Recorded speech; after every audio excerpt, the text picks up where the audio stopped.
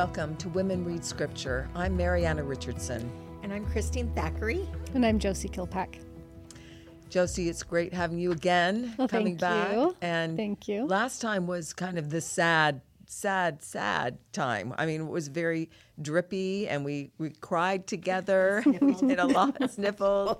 But this time is the hallelujah, Hosanna, all that wonderful, glorious, peaceful, fabulous stuff. So I am just so excited to be able to talk about the resurrection and the hope and the joy and everything surrounding it. I am so excited about our talk today. I wanted to start, though, with 1 Corinthians chapter 15, because I love the fact, and we're going to be talking about this, how right when it happened, when the Savior first comes, the apostles still kind of don't get it. As a matter of fact, many of them we're going to be reading were almost fearful, and we're just having a hard time kind of putting this into reality for them. And so when we read, and we are going to be reading the epistles, oftentimes it is afterwards where they gain a complete understanding. And it was like those aha moments when things just click into your brain and you go, oh, that's the reason why the Savior said that. Oh, that's the reason why in the Old Testament we did those things.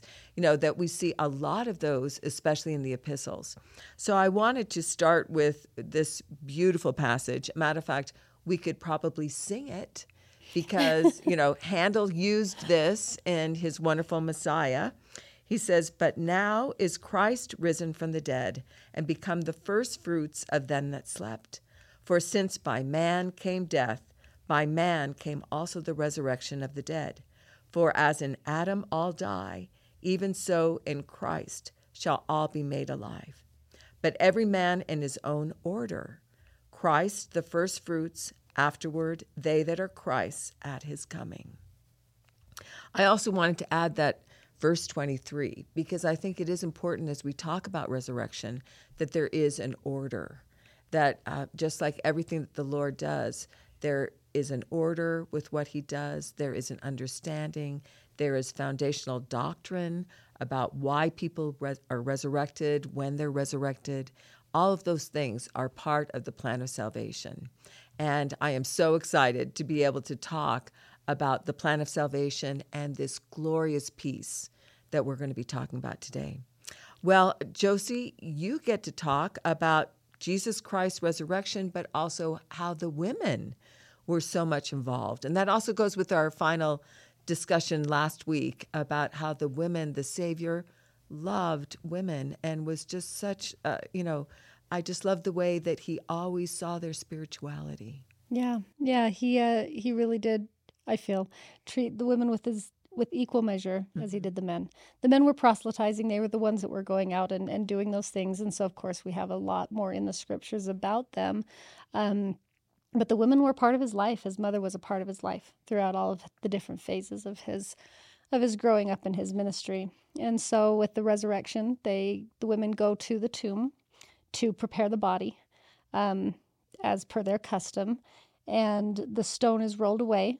And in one of the accounts, we have an angel there, and I think in the other account we don't. Am I remembering that correctly? And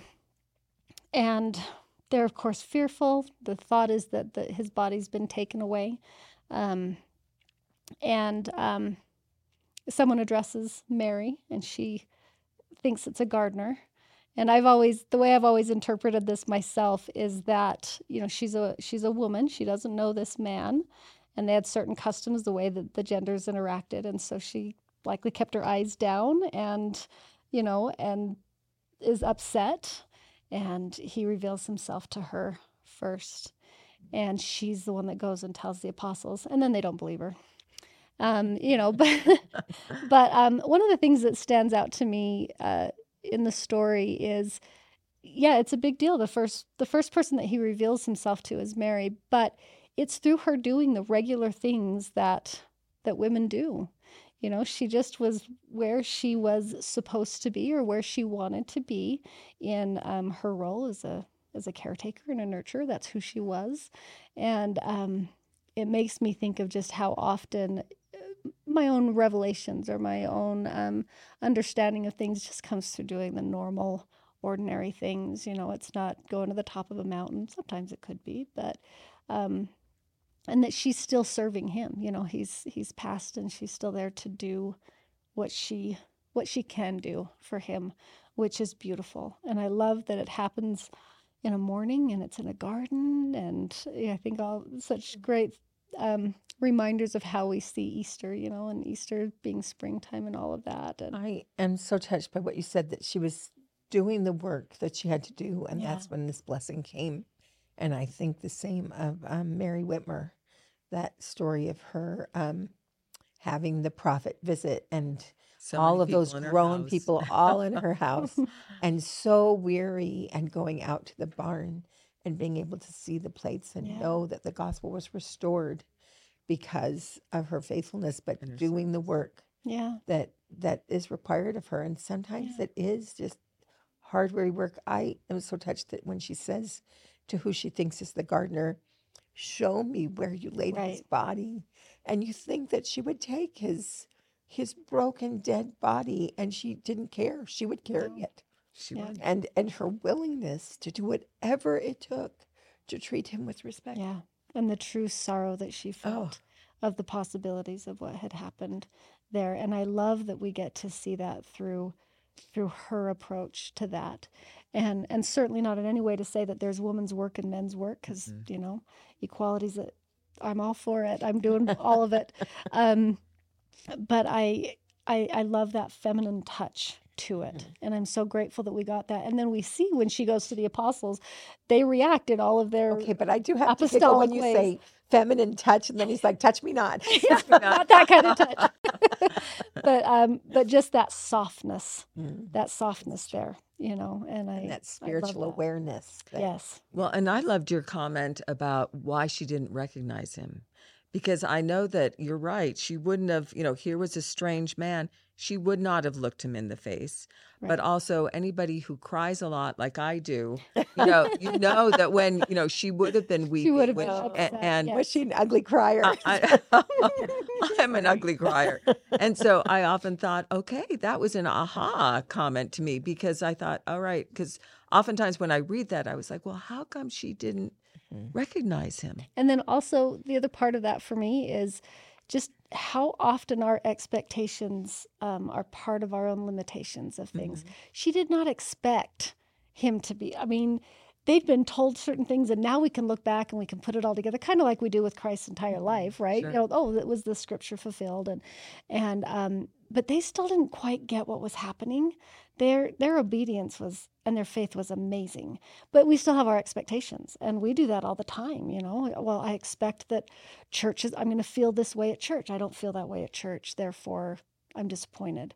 But her expectation was not that she was going to encounter him in a living form of any kind. Right. Her expectation was, I'm going to go and I'm going to do what's right by him, according to our tradition, because I don't know what else to do. So I'm going to do that thing. And so she didn't have an expectation, because we can read it. I remember the first time I read that, I'm like, come on, you know this guy. Looks like. Yeah, how would you not recognize him? And but he's in an exalted form of some kind, and she just had no expectation. They didn't have an understanding of what resurrection was. And this had never happened before. Right, it never happened to me. Although it does make me wonder. In the last section, we talked about saints being raised from the grave. Wouldn't that have just happened? But still. Well, and you think that maybe that was a preparation for the people when they saw the saints being raised from the grave. And I loved your and comment. It does say upon about the his personal. resurrection in the one, and in the other it says the day of. A day may have been the period. Right, that's of. true. So And it if may it have been was- just Don't know. after the resurrection. We don't know when. And if it was a personal, as we were talking about, Right. we were considering Not if it's a everybody, personal thing. right. Yeah, it wasn't a big Right. public thing. And then I still wonder if, again, with those expectations, they've been waiting throughout his ministry for him to lift up a sword and lead them, away from Rome.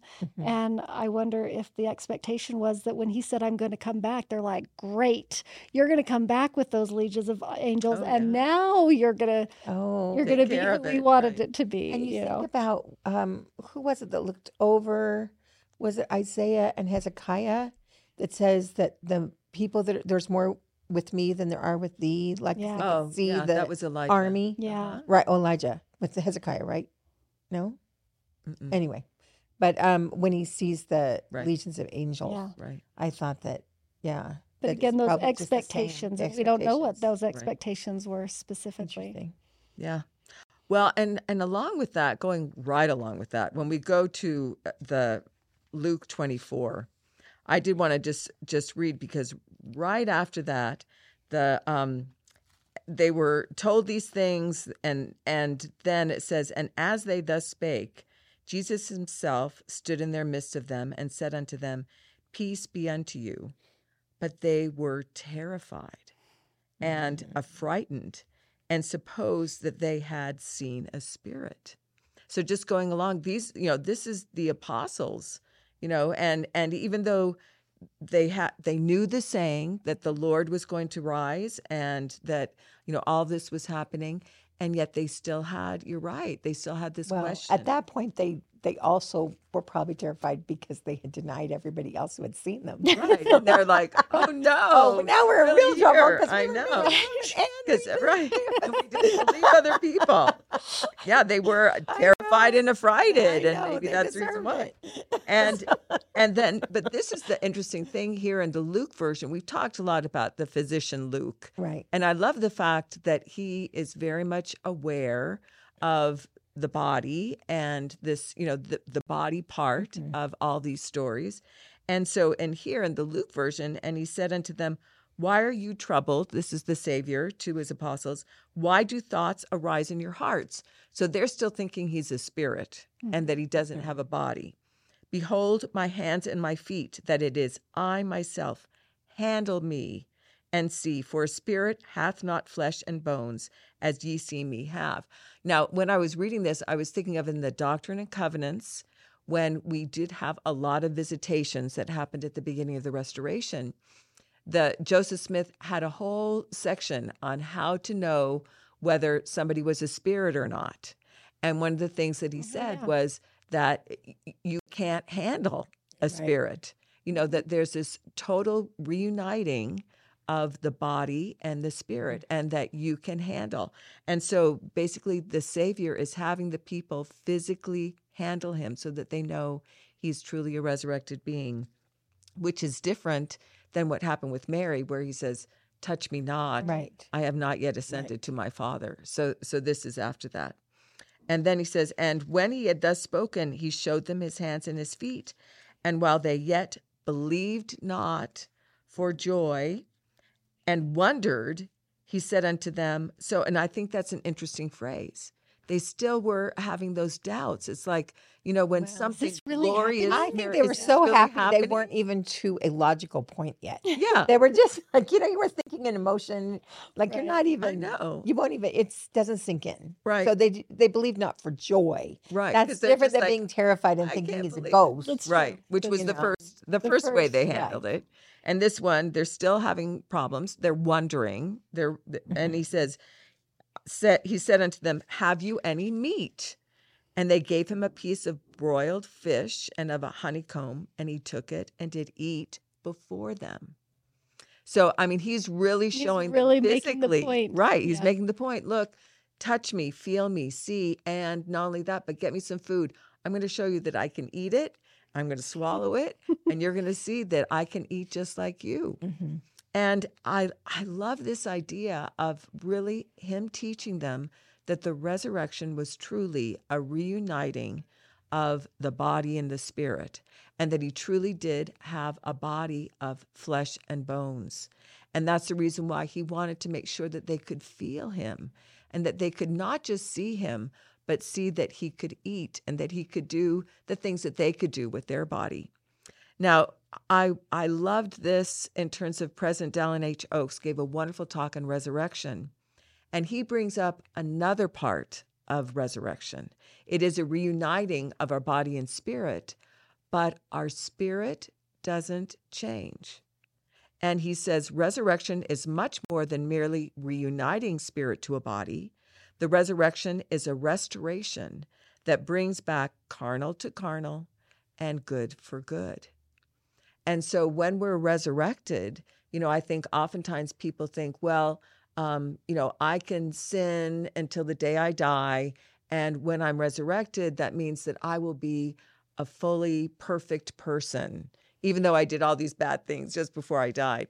And what, President Oaks is trying to say, and actually when we think of Corianton and we think of, chapter 42 of Alma, where that was Corianton's problem. He felt the same way. He was like, well, it's okay that I, slept with, somebody while I was on my mission, while I was a missionary.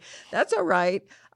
Because when I'm resurrected, all of those sins will be gone.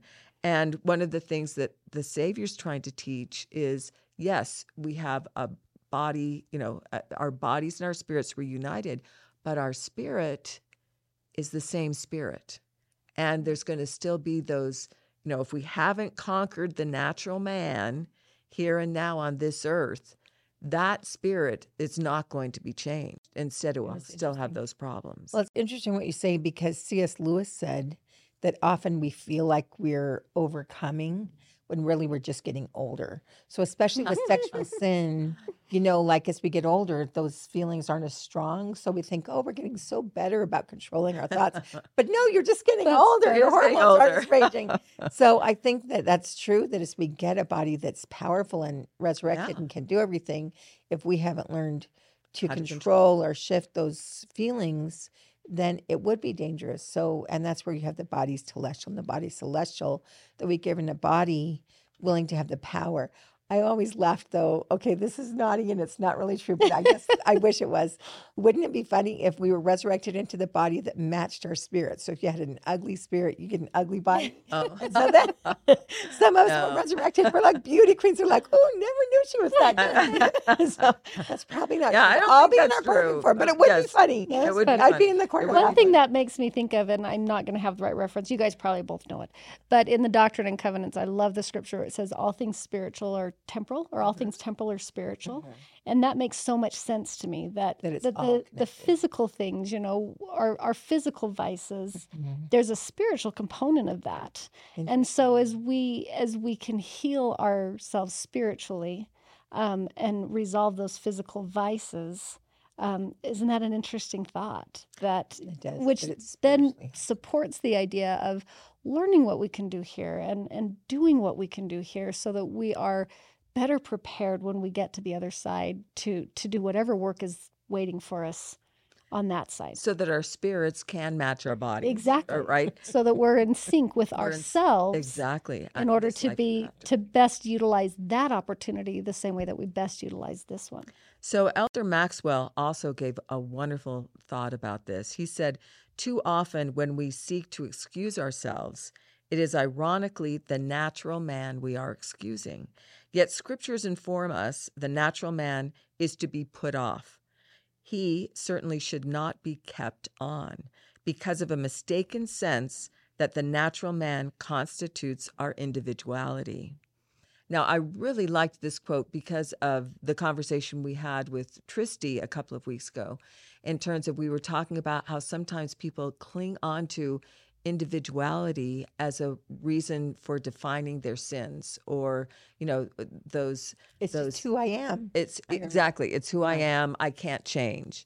And basically what Elder Maxwell is saying, no, we have to put off the natural man and make sure that we do that before we're resurrected, so that then we can have that spirit that we want to have in this wonderful forever body that we're looking forward to. I also wanted to ask you, how do you think we can put off the natural man? Because part of this hallelujah, Hosanna, is also the idea of repentance and declaring repentance, because the Savior wants us to use this time here on earth to prepare for the resurrection. And I don't think sometimes we think about that we think about it instead of a spiritual, but I really want a celestial body. I really do look forward to that day. But I know that unless I have a celestial spirit, I will not be blessed with that celestial body that I'm looking forward to. It's interesting. I think one of the issues is often we really like our natural man. We like our twistedness. We like our, like that becomes the part we like best about ourselves. And we have to love the Savior. We have more. favorite sins, We right? do That have what favorite President Nelson sins, talks about. and they may favorite just be sins. soft sins, but you're right. But it's They're still something that sins. we need to. Yeah, it's something that as we go through, that's hard to start to find joy in other places and to let that piece go that made us feel unique and special. And so we have to find something else, that will make us feel that way. But that's. But the I hard also part. think if you want to look at it as repentance or vices or whatever, it's also going to be very personal, and we're not all on the same timeline. Right. And there are different factors. And if we look at the sense of our physical vices being, Terrell and Fiona Givens, they talk about sin as if we think about sin as woundedness.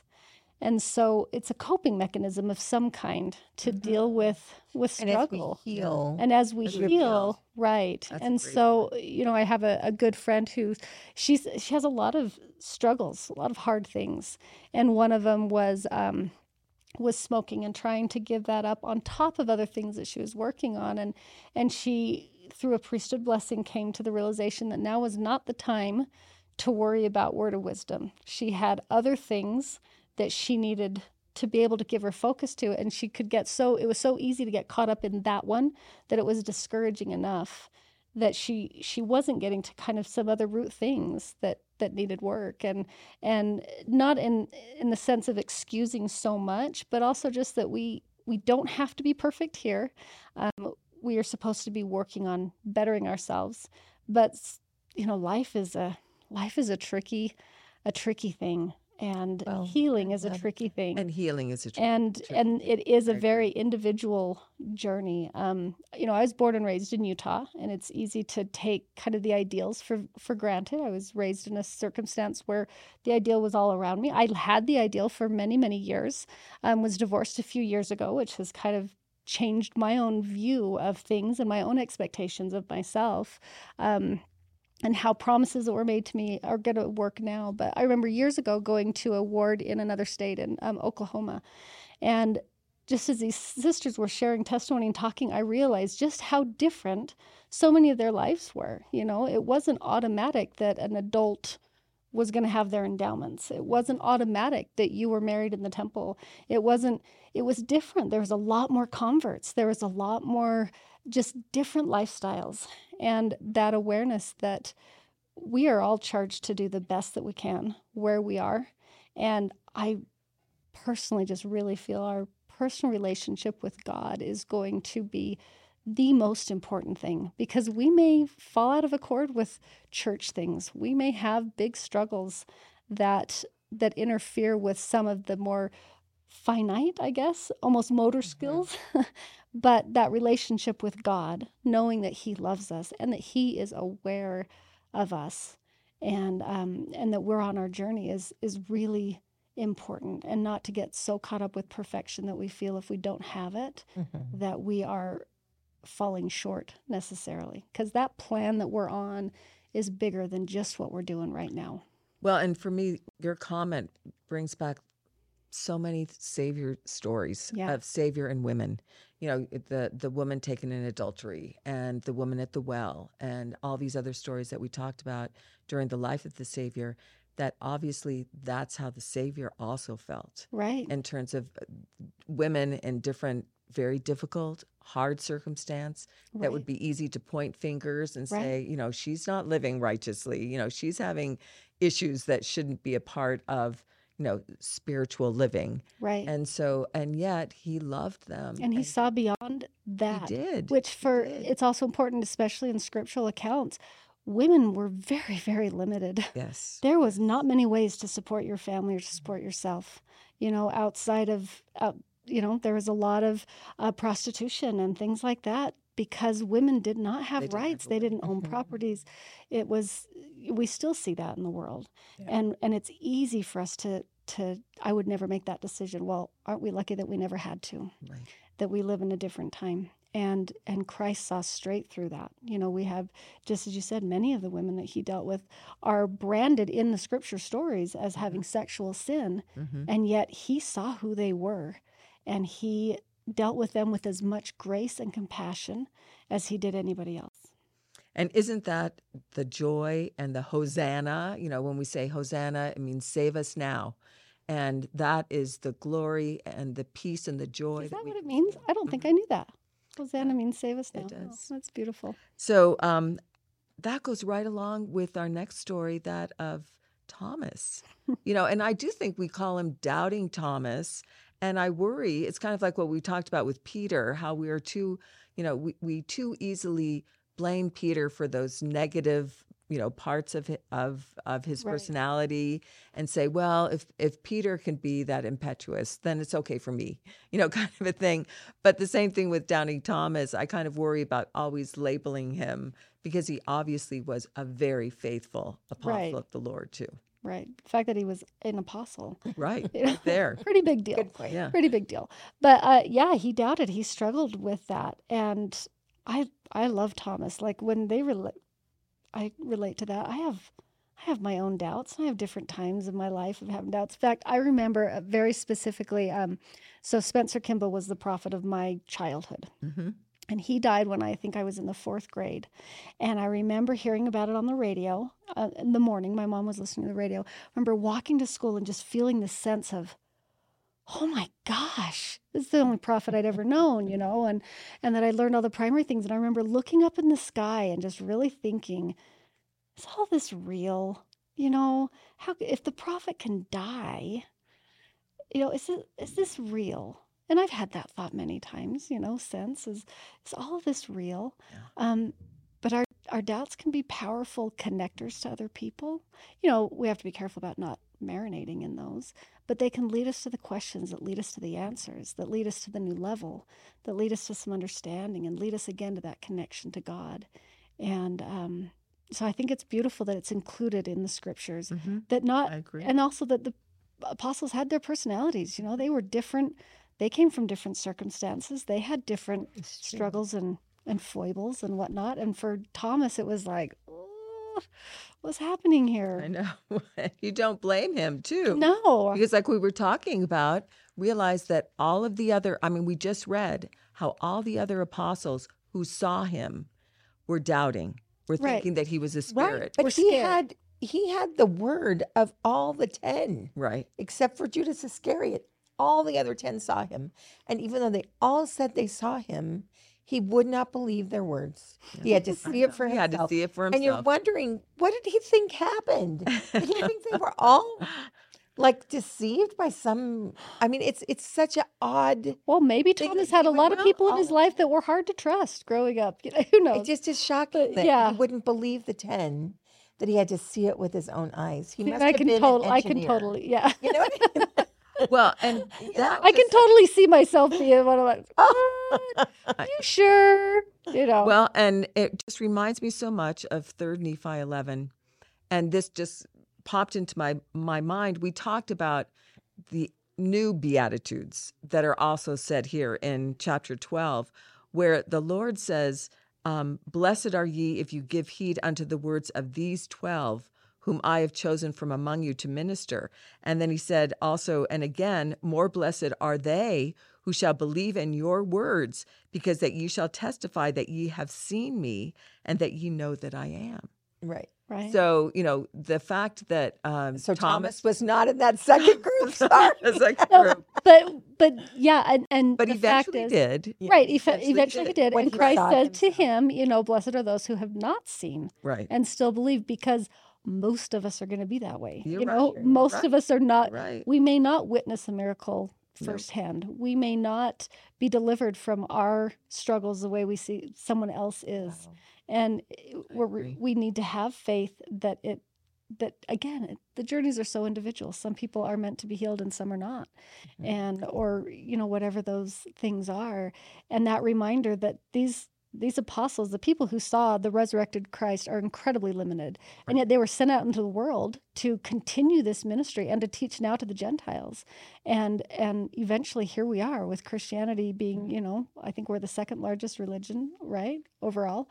Christianity isn't Islam larger as far as No, percentage. Christianity Is Christianity? Well, good for us. still is number one. But I mean, that's amazing to come from that. And so And Thomas needed to be reminded that you're now going to go out and teach people, Right. and they will not have seen me.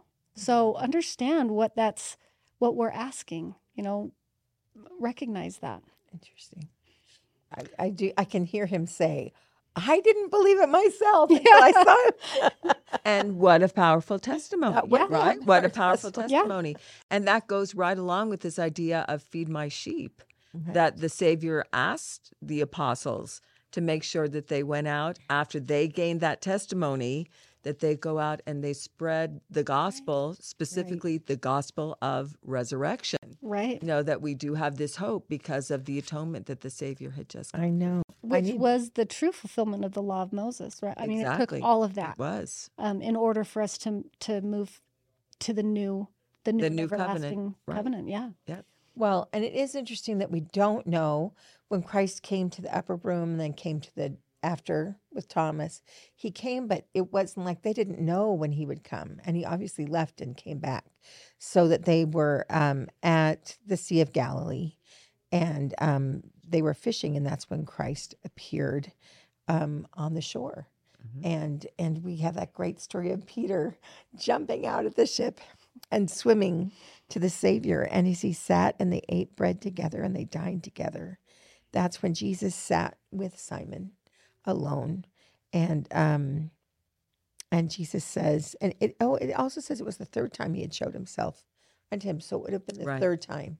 The first time would have been without Thomas. The second time with Thomas. So this was the next time.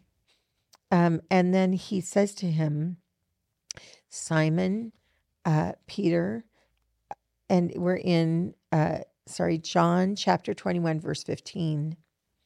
Lovest thou me more than these? And I wanted to go back and talk about love. And we've talked about C.S. Lewis. And C.S. Lewis has a book called The Four Types of Love. And the four types of love are agape, which is the love of God, the love of mankind, the love that you feel towards people you haven't even met, that you feel that love. Phileo, which is, or philia, which is the like friends, like we're, I just really like you so much that I love you and I want to spend all my time with you if I could. And then we have eros, which is erotic, which is that sexual love. Romantic. Right. Romantic. Okay, that's better. Sorry. Right. I'm just making it G-rated here, helping you a little bit. Storge, which is the parent to a child. And it's interesting because often Christ says little children, to love, and that love is the parent to a child. So all of those, except for eros, all of them are used by Christ as he speaks and teaches. But it is interesting if you look at the Greek translation that in this, so in the very first one, when Jesus says, lovest me more than these, the first one he says is agape, is the love of mankind, is loving by showing me through action, is loving me in a group. And it is interesting that he says, lovest me more than these, which we assume were the other apostles. So do you love me more than your associates? And do you love me even when it's difficult? Will you do what I ask even if they don't want you to? And then the second, and Christ, and Peter's answer is so cute because it says, yea, Lord, thou knowest I love thee. And it's the filio. Like, I really like you. I think you're awesome. Well, and I'm your friend. I mean, Right, it goes and back to that right. friendship. And that then they had. then Christ saith to him, feed my lambs. And so Christ says the second time, Simon, son of Jonas, lovest thou me? And again he says agape. And little Simon, I just think of him saying, yea, Lord, thou I knowest just told I you. feel you.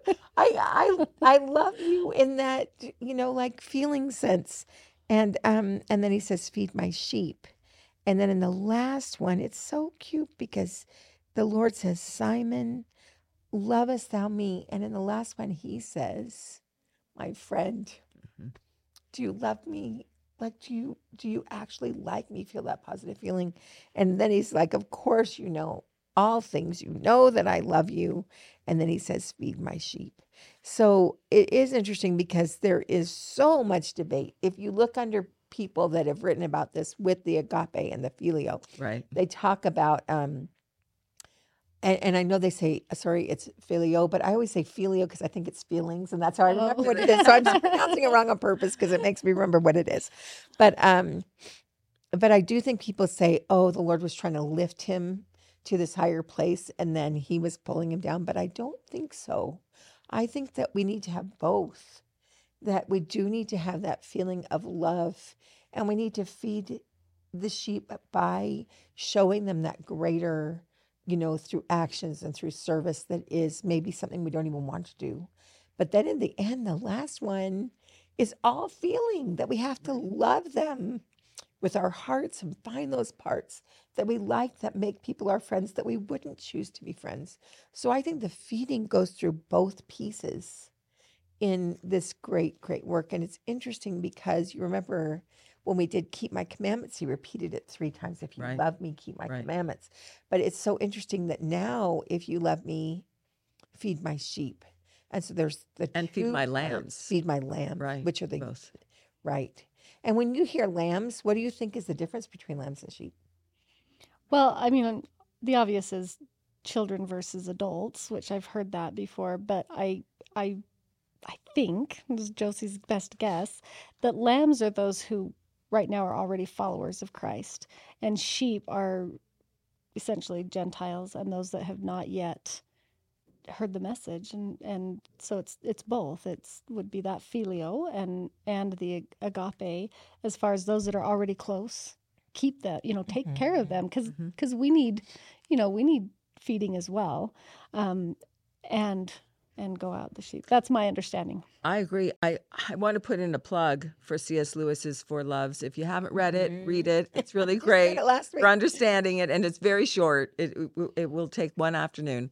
But I would also like to say that as we talk about these different kinds of loves, it reminds me when we would work with the missionaries, and even when you work with a new convert, there really is 2 types of conversion that has to happen. There's a social, that love of friendship, Right. and then this love of God, that both of them have to happen. And many, new converts will have this love of God. They'll know the church is true, but they haven't truly But they been never loved get- in. They don't have that social, That's interesting. component. And they need both pieces. And they need both which is agape pieces, and which is kind of philo. exactly what they're talking Yeah. about here in That terms of is the so 2 different kinds of interesting. love. But I think need to feel also, both. like I think as members, we can get where we're very comfortable within the community and within the structure of the church, and we aren't developing quite the relationship with God directly. I think in a perfect scenario, the way the gospel is intended to be, the church is intended to be, to help us get to God. But sometimes we can get, I know I've been there, can get so busy and wrapped up in the work Right. that we lose that connection. It's like, That but was I'm so I'm interesting checking the 'cause list and I'm doing all the things and I'm I at church every Sunday, but am love it. I feeling it? Am I taking my burdens to the Lord? Am I checking boxes, or am I feeling those Feeling those the love. boxes? And I think in our current, we see a lot of people that are struggling with their faith, and I think some of it comes that way. I think sometimes that connection with church becomes so strong that when that gets interfered with, is that connection with God still there enough to keep us grounded with Him?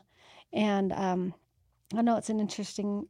That is so interesting that you'd ask that, because when you were asking, I was thinking sometimes when we're so involved in the church, I focus more on the Lord and my relationship in the scriptures than I do on who in the room needs Me. So love. Right. But I mean, needs- anything so can interfere. It's right? funny I because mean, I think sometimes I get so focused on my relationship with Christ that I don't always remember to look in the corners and see. that's awesome. hurting. That's awesome. No, I don't do that. That's No, naughty. but it is. It is. I think both are good, but I think it's part of that balance think that we we need to do. 'Cause both. I think I've had periods of time where, like, I'm really good at the church stuff, but am I really feeling the connection? And I've had periods where I'm better with the God part of it, and I'm not participating not as much feeding within it, that not community. lifting it. Yeah. Yeah. I'm not feeding anybody else's lambs. Right. I'm not part of that.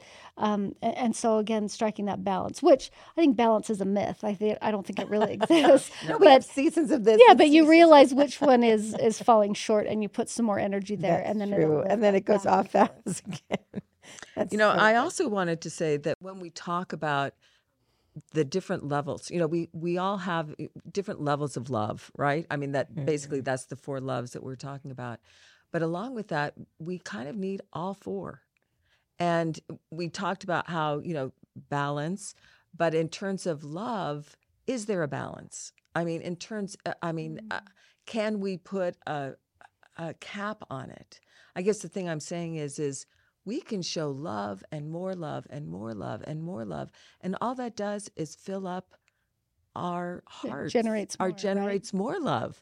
And so that's the reason why I love the idea of love, because as we really think about it, when we were teaching our missionaries, they would always come up and they would say, how could you love 12 children? And I said, the beauty of having children is my capacity for love grew with each child.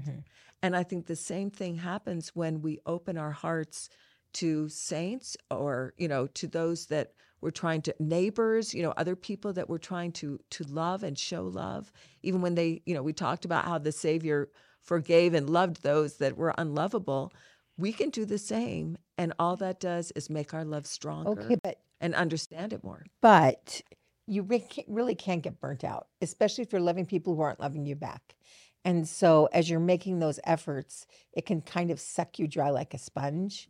And that's where you have to turn to the Lord to kind of be refilled help you. again. Right. Because you Right. think even with 12 You have to put children, them you both. know there were days where you were an empty, dry sponge. You know those days. were Me? there. and Yeah, my and- children would definitely right, say and I had so we days have like to that. recharge because you I- can get I loved agree. out. You can get gived out. But that's the reason why you need all 4 loves. Right. That's true. And Because part if of- you have all 4 of those, they're going to help Exactly. replenish the others. And I think Exactly. You need all entering 4. in with a loving expectation or loving heart is going to put you in a better position as well to love. But I think that's one of the most basic and remarkable things about the gospel is that if you had to boil it all down to one word and take out, it would come to love. That's what the Savior taught at its core over and over and over and over again was love. And so when in doubt, love, find a way to love. Someone shared a quote with me not too long ago, which I thought has found fascinating. We talk a lot these days about boundaries and things, and because there are those people that are going to. There's people in my life that are going to run me dry, but I want to love. I want to figure that out.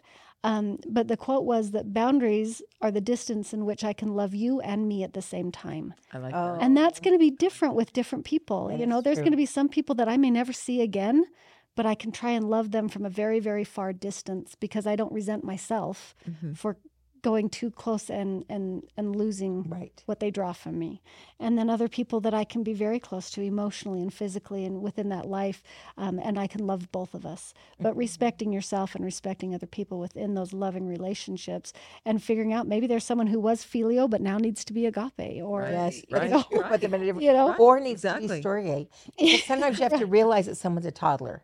And so Right. as a Yeah. toddler, if you're throwing a tantrum, I love you, but I'm Right. not part of that tantrum. Right. It's not going to affect me emotionally. So Exactly. I love Right. you, but yeah, I'm And I in a think parent-child we can feel parent-child with people that aren't parent-children, Right. people that we're Yes. caretakers for, We have Right. to. and figure out And where that people is. that are annoying at church.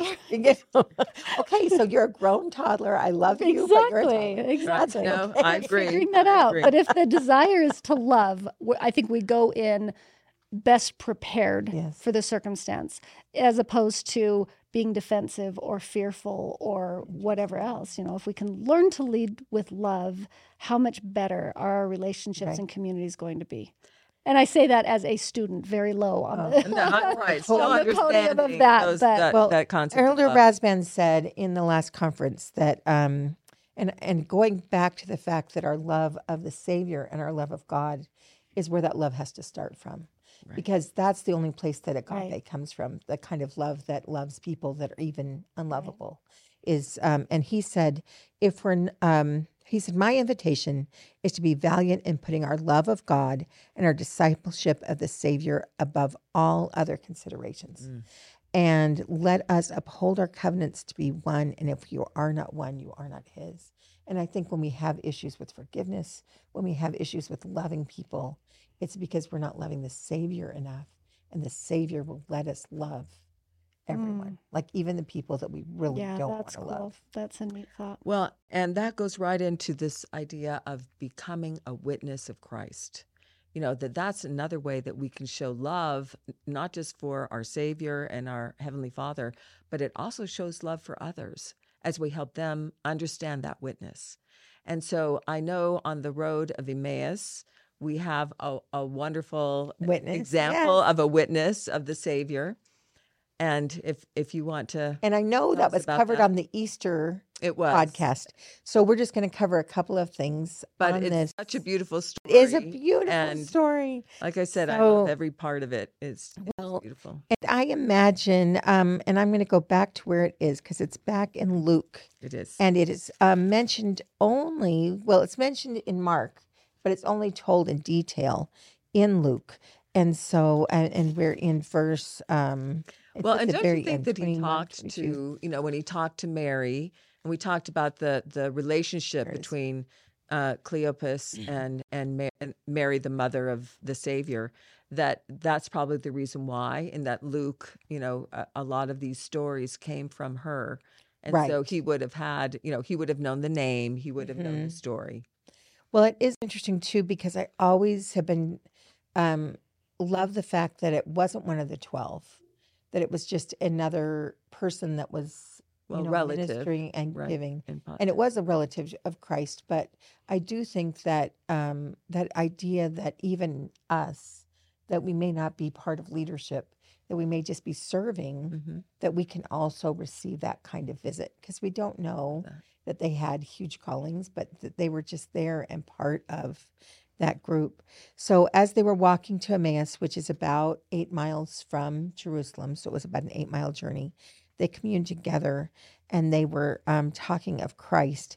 And as they were talking of Christ, Jesus drew himself near and went with them, and they didn't recognize him. And his question is so sweet, because he says, I've been watching you talk to another, and as you walk and are sad, and he could see how sad they were. I know. And he's like, why are you sad? And Cleopas says, haven't you heard? Haven't you been here? And he says that Christ was crucified, and we trusted that would have been him that should have redeemed Israel. And so they were without hope that he was supposed to save us. And now he's gone. And this is the third day. And when he says this is the third day, you wonder if he'd heard the prophecy that the third day I'll arise. I will, destroy this temple, and on the third day. So you wonder if they waited till the third day to leave. And if it was growing toward eventide, which it was, because it was night, and they're thinking it didn't happen. The day's over. The and day it is happened. over. And he said he promised. We were just I hoping for know. that. And so they're going home as, a So sad. failure. And that Right. last minute, So I sad. think of the widow of Nain, Right. that her The last son is minute. being taken away. And just then Christ comes. Sorry. And so the story just so touches me. But Christ's response is so cute, because he doesn't say, oh, you poor souls, and he doesn't treat them with kid gloves. He says, oh, you fools. I know. Slow to believe all the prophets have spoken. And then he does something fabulous and says that beginning at Moses and all the prophets, he expounds the scriptures concerning himself. And as I read that, I was thinking, The witness. can you imagine what it was like for them when he says, do you remember the water turned to blood, and all of the, in Exodus, all of those things that happened? Remember what my very first miracle was? Right, the Water parting of to the Red wine. Sea. Hello, Right. I'm the Redeemer. Hello. And then he's like, remember the lamb? And when we set up the law of Moses and the Paschal lamb that you just ate, I'm the lamb. And so as he's going through all those stories, he says, remember that we set up the temple, and the only light in the temple is the menorah. I am the light. And then the water, how you're baptized. You die and you rise again. That's what I'm doing. Can you imagine how they're listening to it in context of all of these things they've done, and how thrilling. And then I thought of the other prophets he would have gone through, And so, what other prophets do you think he would have talked about that you could think when he does the prophets? Oh, I think Elijah and Elisha for sure, and that the two of them, and all the miracles that they did, each one of them can also be thought of as, pointing to Christ. Absolutely. They brought people from the dead. They also did a lot of these same And the things. vessel that never stopped. Exactly. That The oil. Never stop. I And will so- be there. Yep. Oh, wow. And I was thinking of Jonah and the 3 days, which he already Sure. talked about, of Job, yet in my flesh shall I see God. And then Isaiah, he hath borne our griefs and carried our sorrows. And so you think, oh man, how that moment must have been and how beautiful that fulfillment was. And so immediately afterwards, they run and tell the 12, and nobody believes them. Yeah. And you can imagine, but it was as they were telling him that he came. Right. And that's when the Right. story that and I that's just when read. the story that right. we just read happened. And so I even think sometimes that when we bear our testimony and people don't believe, it can be in that moment of testimony when the Christ comes as that witness, whether it's through the Spirit, whether it's through his words, that we get that strength. And so I thought again of what Joseph Smith, after the many testimonies that have been given of him. Section 76. I know, and all those testimonies we read through the Old Testament as we studied up to now, this is the testimony that last of all that we give of him, that he lives. And so I was so touched. I was looking at, we've talked about the road to Emmaus a lot and of these testimonies, but as Christ left, well, first of all, they said, come abide with us.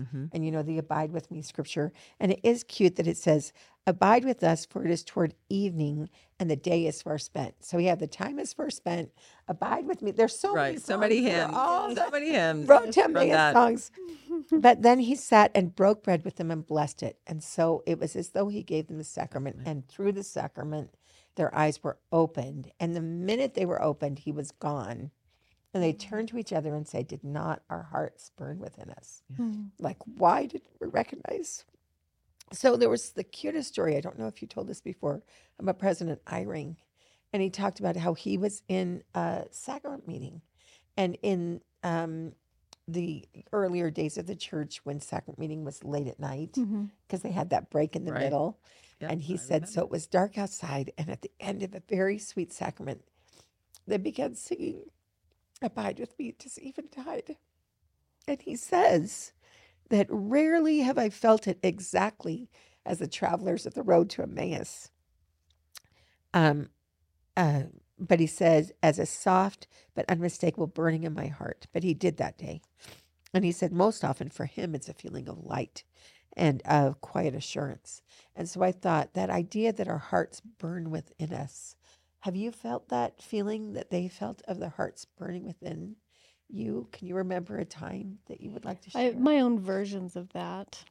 That's interesting that he said the same thing. yeah. But usually Yeah. it doesn't come that way. Because I was one that waited for years and years to feel that, burning in your bosom, that, I felt like that was the only way. And for me, I've learned that a lot of it is mind come in thoughts, like worded thoughts. And I always think it's just my own thought, but it kind of just stays with me. And I have to kind of make the choice to believe it.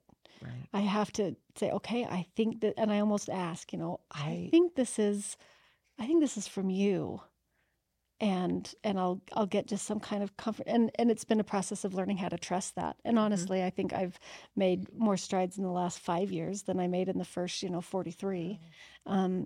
That's how it works with me. But for me, those revelations or that burning or something, I have to kind of opt in. I have to choose it. And I love that. and that's how it's worked for me. But I love hearing other people's stories, because some people feel it so differently than I do, and you also get that witness of that they believe what they're telling me. Well, and that goes right along with our last point of becoming a witness. And I think that is so powerful. We have these stories of witnesses that we know. A matter of fact, I think it's interesting that there was a 40-day period after the resurrection where the Savior came and just taught people, helped them understand. And we're not even sure how many people actually saw him. We have one account in Acts where there was about 500. I mean, during the 40-day period, who knows how many people, actually disciples, got to have that witness. Which is shocking because the early church was so small. So all those people, not all the people that saw him stayed. Right. And so probably that because goes of the back persecution, to, right. And like what we live in. exactly. Right. So I think that it's also powerful. You've already mentioned about Joseph Smith and Sidney Rigdon and 76. But I also wanted to just point out that we also have some wonderful commandments from the Lord for us to be witnesses of him now. And that oftentimes we talked about the witnesses that they had of the resurrection and how they took Christianity throughout the world. But we have that same, thing that we have to be as Latter-day Saints, that we do the same thing, that we're witnesses to the world. And in section 19, the Lord very strongly says, and speak freely to all, yea, preach, exhort, declare the truth, even with a loud voice, with a sound of rejoicing, crying, Hosanna, Hosanna, blessed be the name of the Lord God. And it's interesting, in section 39, the exact same thing.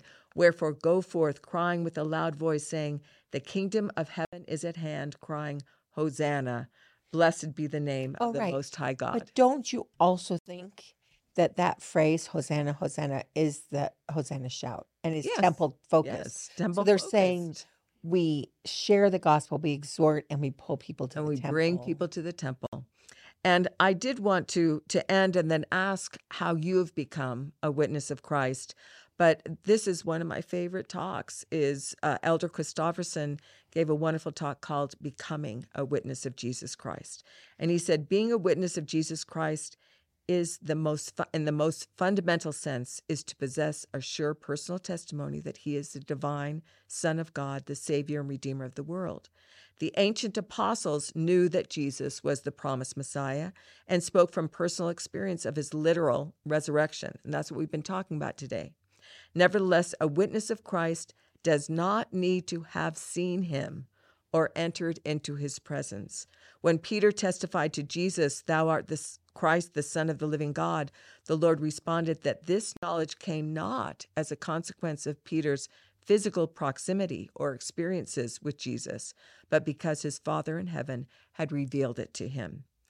As you feel the Holy Spirit's testimony of him confirmed and reconfirmed to your spirit in many different experiences and settings, as you strive to hold up the light of his example in your life day by day, and as you bear testimony to others and help them learn and follow him, you are a witness of Jesus Christ. And I love that, especially when he's talking about day by day. We don't have to see and feel him to have that witness, that we know that he has been resurrected, that we have that hope in his atonement. That is something that each one of us can gain. But I do think, just like flesh and blood hath not revealed it to us, that we do need to have the Spirit with us. Definitely. And that it says the That's what Spirit he shines says. with us, Mm-hmm. that people see that light. So on days that are rough, that the Spirit's kind of like, am I staying with her? Those are the days. It's we need to day work by on. day, as Elder Christofferson says. And sometimes some days are going to be harder than others, that's for know. sure, in terms of having that witness. But the command is that we do have that witness, and it does come from our heart. It does come from the Spirit. And realize that even when Peter was there next to the Savior, his testimony came from the Spirit, not from being close to the Savior. Because you think of what we just talked about, our sad week discussion, when all of those people were in his presence, and yet they were spitting him and punching him and buffeting him, all those awful things. So how have you become a witness of the Savior in your own life? And how has that affected you in your relationship with other people? They run when they see me coming. Because I'm sure that's not true. No, but when you have those experiences that are touching, or you feel the Spirit has told you, I'm one that you want to share that openly. So it's not just sharing what happens, but it's sharing those moments that you feel redirected, or you feel inspired in something. Like I'm just telling everybody that my son's dating. But it was so miraculous, and I've been praying about it, and it's just been such a gift. But whatever those things are that are, that when you feel the Spirit in your life, you share it openly. And I think that that's the key. And then some people warm to it and other people are like, nah, but it's all good. But you've done your part, that you've shared the light that you have when that light Hosanna. comes. I mean, that's what I feel whenever I think about it. Well, and I think kind of going back to what I said earlier, I interact with a lot of different people at a lot of different places as far as their belief in God or the gospel, and I found that in certain contexts, sharing something that direct is not going to work. It's going to interfere with the relationship that I'm trying to That's why I said they keep run there. when they see me coming. No, I have some no, friends that but do no. that. I think it's following that Following the spirit and that spirit, impression. exactly.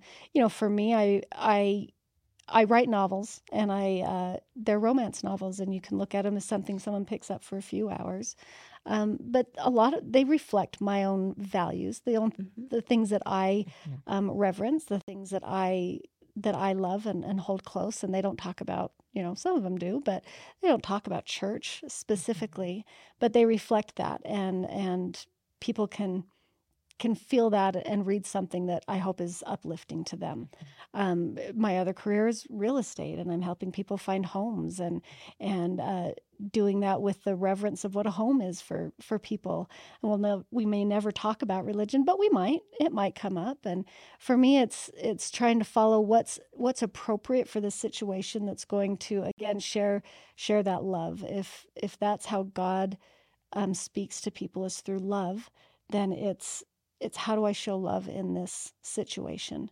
And I remember many years ago, it was a seminary quote that was, be mindful how you treat others, because you may be the only Book of Mormon they ever read, or the only New Testament that they ever read, and so kind of knowing where that is. But I also think that different people are called to different things. I've known people in my life who they testify of Christ openly and directly, and for me, I'm like, oh, I don't think I could form my mouth around those words in this situation, and yet they can. Right. And knowing where you are on that spectrum, I think is important. I think the best missionary work we can ever do is to love people genuinely and openly. And then when we're doing that, hopefully, when the time is right to bear solid testimony of specific truths of the restored gospel, we'll be prepared for that, because we're mindful of it in the other ways that we interact. Well, I just wanted to end with this scripture from the Savior. He says, "Learn of me and listen to my words. Walk in the meekness of my spirit, and you shall have peace in me." And we can do that anywhere. And we can do that anywhere. We can be his witness in our own lives and with all those around us. Thank you so much for being a witness with me today and witnessing his testimony, witnessing the Savior as our resurrected Lord. Thank you so much. Thank you.